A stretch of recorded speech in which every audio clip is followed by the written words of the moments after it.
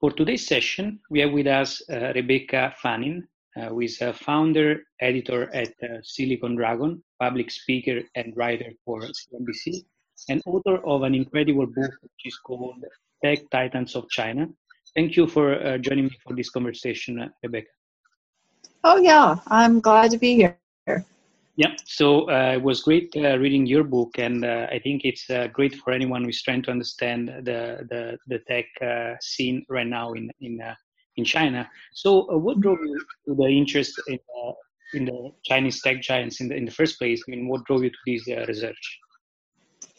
Well, when I started going to China as a journalist, and I met many of the leading entrepreneurs like Jack Ma and Robin Li. Baidu and Alibaba, and the story was really exciting, and I just kept covering it as a journalist and writing many articles, and then that led to my first book, Silicon Dragon, and then my latest book, Tech Titans of China. Yep, interesting. And in the book, you actually talk about in the Western world, of course, we have the set of companies that are dominating right now, which we have Facebook, Apple, Amazon, Netflix, and Google. But in the book, you talk about the BAT, or like the template of the Chinese companies that are dominating the market right now. Can you tell us a bit more about those companies and how, in which ways those are similar but also different from the US tech giants? Well, one of the companies that I write about in the book is Pinduoduo, which is in the social commerce space. So social commerce is a business model that originated in China, and it combines social networking and coupons and groups and buying online. It's very popular in China and even in the rural areas. Now, we don't really have that model in the Western world yet. So I think that this is one of the tech innovators that's come out of China. Now, also, I would put Xiaomi, the smartphone maker, in that league as well as a tech innovator, because they have combined their apps, investing in startups that become part of their whole ecosystem and their whole smartphone brand, which has gone global, or gone international outside of China, so at a very low price. So Xiaomi belongs in that league as well. There are several others that I write about in the book. Of course, we can't ignore the mobile payments companies, which are so much more advanced in China than elsewhere, such as Alipay and WeChat Pay, that is just universally used in China. Cash is gone. Super apps are another invention out of China that combine all kinds of functions of an app into one app. We don't really have anything like that in the Western world either. Yep. So I guess this is an opportunity on the one end for business people from the Western world to actually understand, what kind of trends also to might actually arise in the coming years. Even though, of course, China is a different market. And on your side, what is one of the companies that you're looking at, which is sort of using a different framework, or is different than anyone else? That you've been looking at. I think, yeah. Sure. Okay. Well, definitely ByteDance. ByteDance is the maker of TikTok, which is hugely popular now. That whole 15-second video app was really popularized in China and by ByteDance. So I think that this idea of, an entertaining, very short, self-created video that can be shared easily is an idea that's traveled very fast and has taken off big time in the U.S. And, it's a new model that we didn't have before. At least it wasn't popularized before in other markets, including the U.S. But now TikTok is showing the way. An interesting thing about TikTok as well is that there's the uncensored version for the U.S. market. Now, there is another version of TikTok which is available in China. And of course, in China, as we know, the internet is censored. So it's censored in China, but the TikTok version in the U.S. Is a different model. Yeah, I think it's very interesting. I also covered the TikTok business model on the 4-week MBA over a year ago, I think. Uh-huh. And I found it very interesting for several reasons. And, a few of those is that, of course, he's one of the first Chinese tech companies that is dominating outside China. He's doing it very quickly, and also it's it has capital to also sustain this growth because ByteDance is a multi-billion-dollar company, and there are many other things, of course, interesting about the platform, which I think it's completely different from the platforms that we were used to in terms of social media, and I think it's really a new way of producing content as well, but especially producing capture as I think that is the most important thing. I also know that Facebook launched a sort of copy of TikTok. Not sure if you had the chance to look at it, and what do you think about that? Well, no, I wrote about that in my book, Tech Titans of China. Facebook's copy is called Lasso, and it's really only accessed through Facebook. So it hasn't gained the traction that TikTok has. And I think, Facebook basically copied it entirely, and that's pretty well known. Look, I wrote about this whole TikTok phenomena in an article, a really very comprehensive article in Harvard Business Review. So if your listeners wanted to, take a look at that, it might be interesting for them. Yeah. Absolutely, I'll point this out. And what are some of the trends that the Chinese tech companies are following right now? So, for instance, if I think about like Baidu or Alibaba, I mean, what are some of the things that those companies are hugely investing on right now? Well, they have been investing heavily in AI, artificial intelligence, both of them. Baidu. Very aggressively going into AI and autonomous vehicles, and Alibaba getting into AI as well. So I think that is probably the primary area that both of them are investing in heavily. I think mobile payments is another area that both of them have invested heavily in as well. Baidu, not really e-commerce so much, but that's the forte for Alibaba. So each one of them kind of has their own area. Baidu with search originally, Alibaba with e-commerce originally, and Tencent with gaming and messaging. Now, what's interesting about these tech titans is how they've powered up and gotten into all kinds of new sectors today. And they have become these giants that go across many industry sectors. And they've also gone outside China. First, looking pretty much in the U.S. and investing heavily in U.S. tech companies and tech startups. But now not so much, given the whole issues around the oversight of China investments in the U.S. By Washington, D.C., and also the capital restrictions on Chinese money going outside China.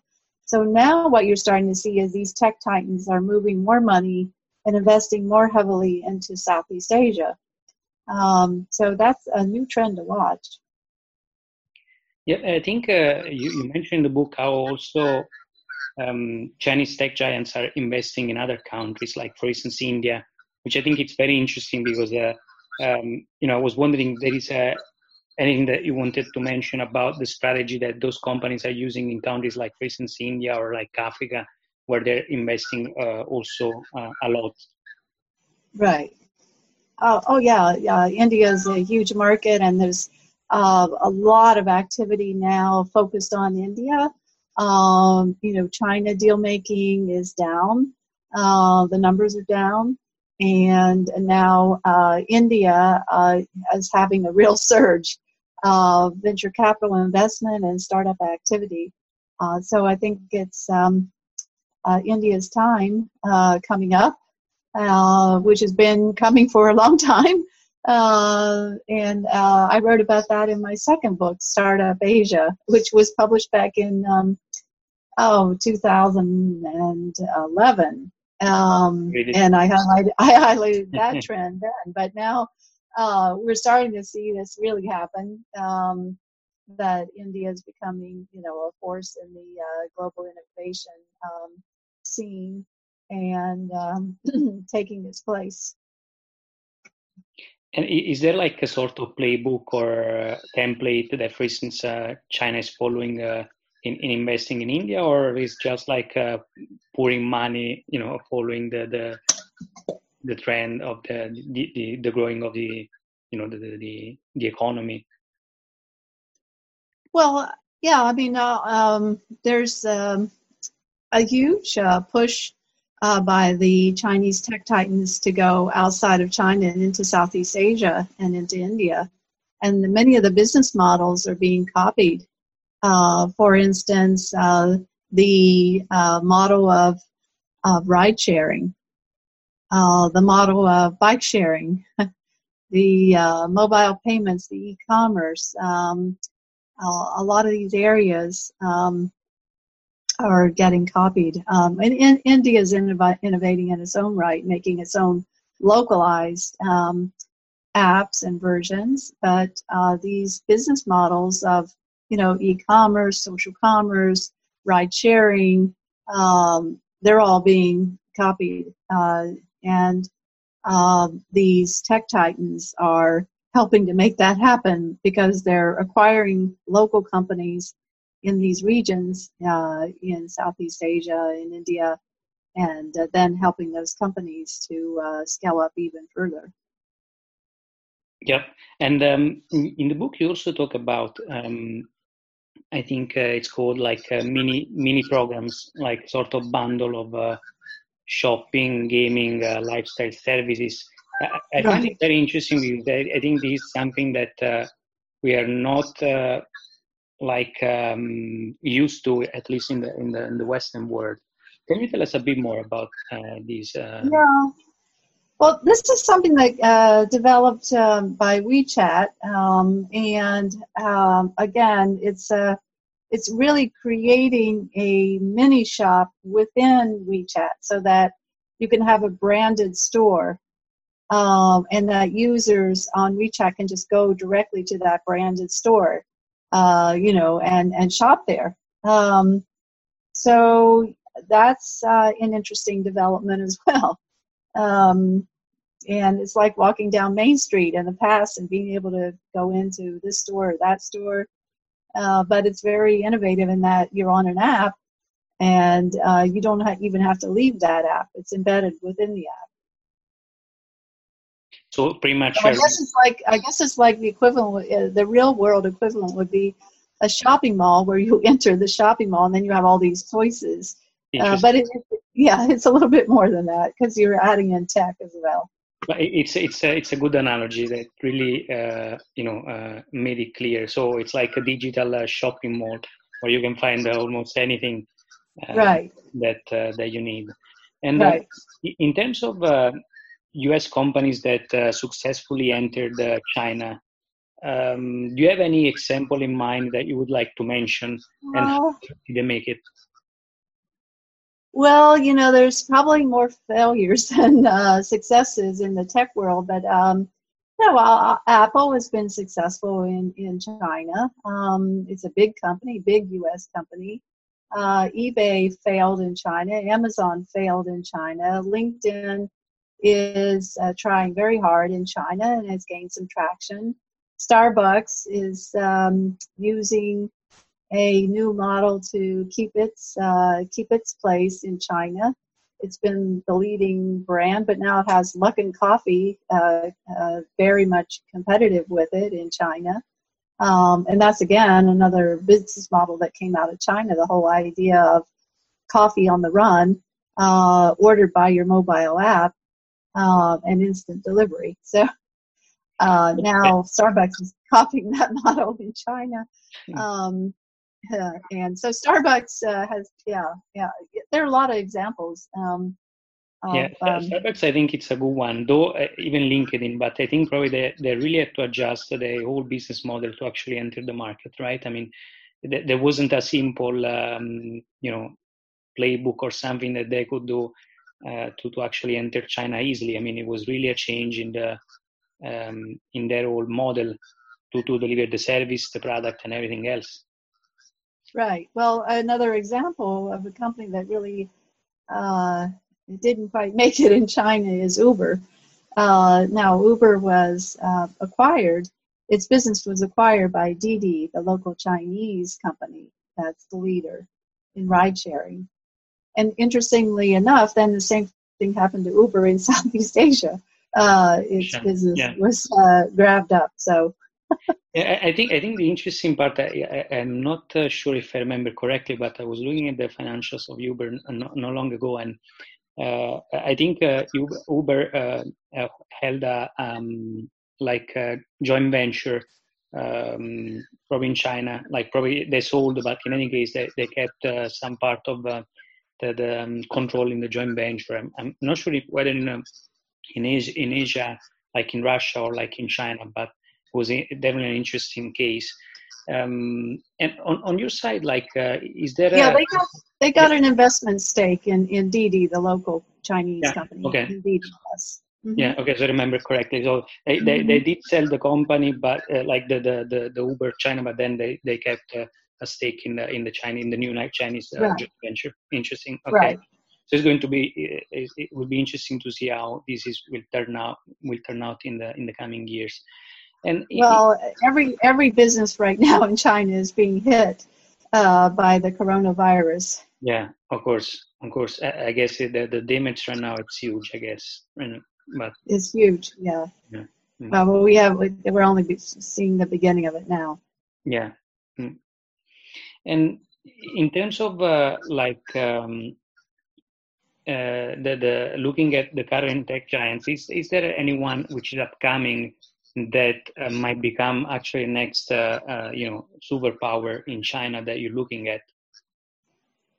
Well, look, I mean, I think ByteDance has certainly been very aggressive and innovative. I think Pinduoduo, the same thing. It already went public. Pinduoduo already went public. ByteDance is not public yet. Xiaomi has a lot more runway to grow internationally. I think DJI, the drone company, is already the world leader in drones. It's been very promising. It's not public yet, and the growth of that company and the innovations out of that company based in Shenzhen have been remarkable. Interesting. I'll look. I'll check them out and follow them. Yeah. Do you have instead? I guess, of course, the people that will be leading those businesses are people to follow as well. But do you have also other key people to follow from China's tech scene that you think it's very interesting, also from a perspective of business people in the Western world? Other people in China? Yeah, like business people that you think are worth following right now. Oh, yeah. Well, the fellow who's behind Xiaomi, Lei Jun, is a super angel investor and a serial entrepreneur. I would put him high up. He's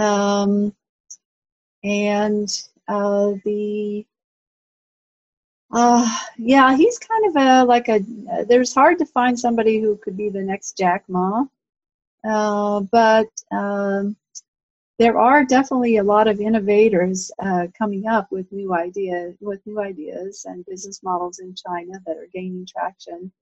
But the big personality people, like a Jack Ma, not so many of those, because entrepreneurs tend to be, especially tech entrepreneurs, tend to be, sitting, coding. They like to code. They're engineers. They're not, they're not celebrity type personalities.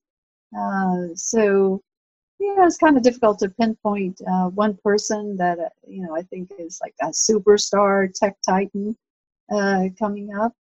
But maybe Lei Jun, although he's probably already made it. Yeah, absolutely. It's already a huge company, and like for anyone who is trying to also is willing actually to do some business with China. Do you have any suggestion on the steps that we should take in order to actually deal or doing business in China as well? I mean, how is the situation right now? What would you suggest? Of course, behind what's happening right now with the coronavirus, but in general, like in business, I mean, do you have any suggestion for anyone who is willing to start a business who is dealing as well with China? Right. Well, to start a business, you need to go there first of all and see for yourself what's going on, and then make the right connections and have the right partner on the ground. So that's very, very important, to know the market and to work with people who know the market locally. You must localize. And you must adapt to the market, and you must be able to work very quickly and implement things, new ideas before competitors, and keep ahead. You have to be able to work really hard and work pretty much around the clock to compete with these Chinese entrepreneurs who are workaholics. Right. Yeah, absolutely. So, Rebecca, it was great having you. And, for anyone who is going to be listening this, you have to read Tech Titans of China, because it's a great book. And, once again, thanks for joining us. And I hope to have you again in the next future. Okay, well, sure. And let me point people to Silicon Dragon and our events that we do. Silicon Dragon Ventures. We publish a weekly newsletter, and we host events in global hubs.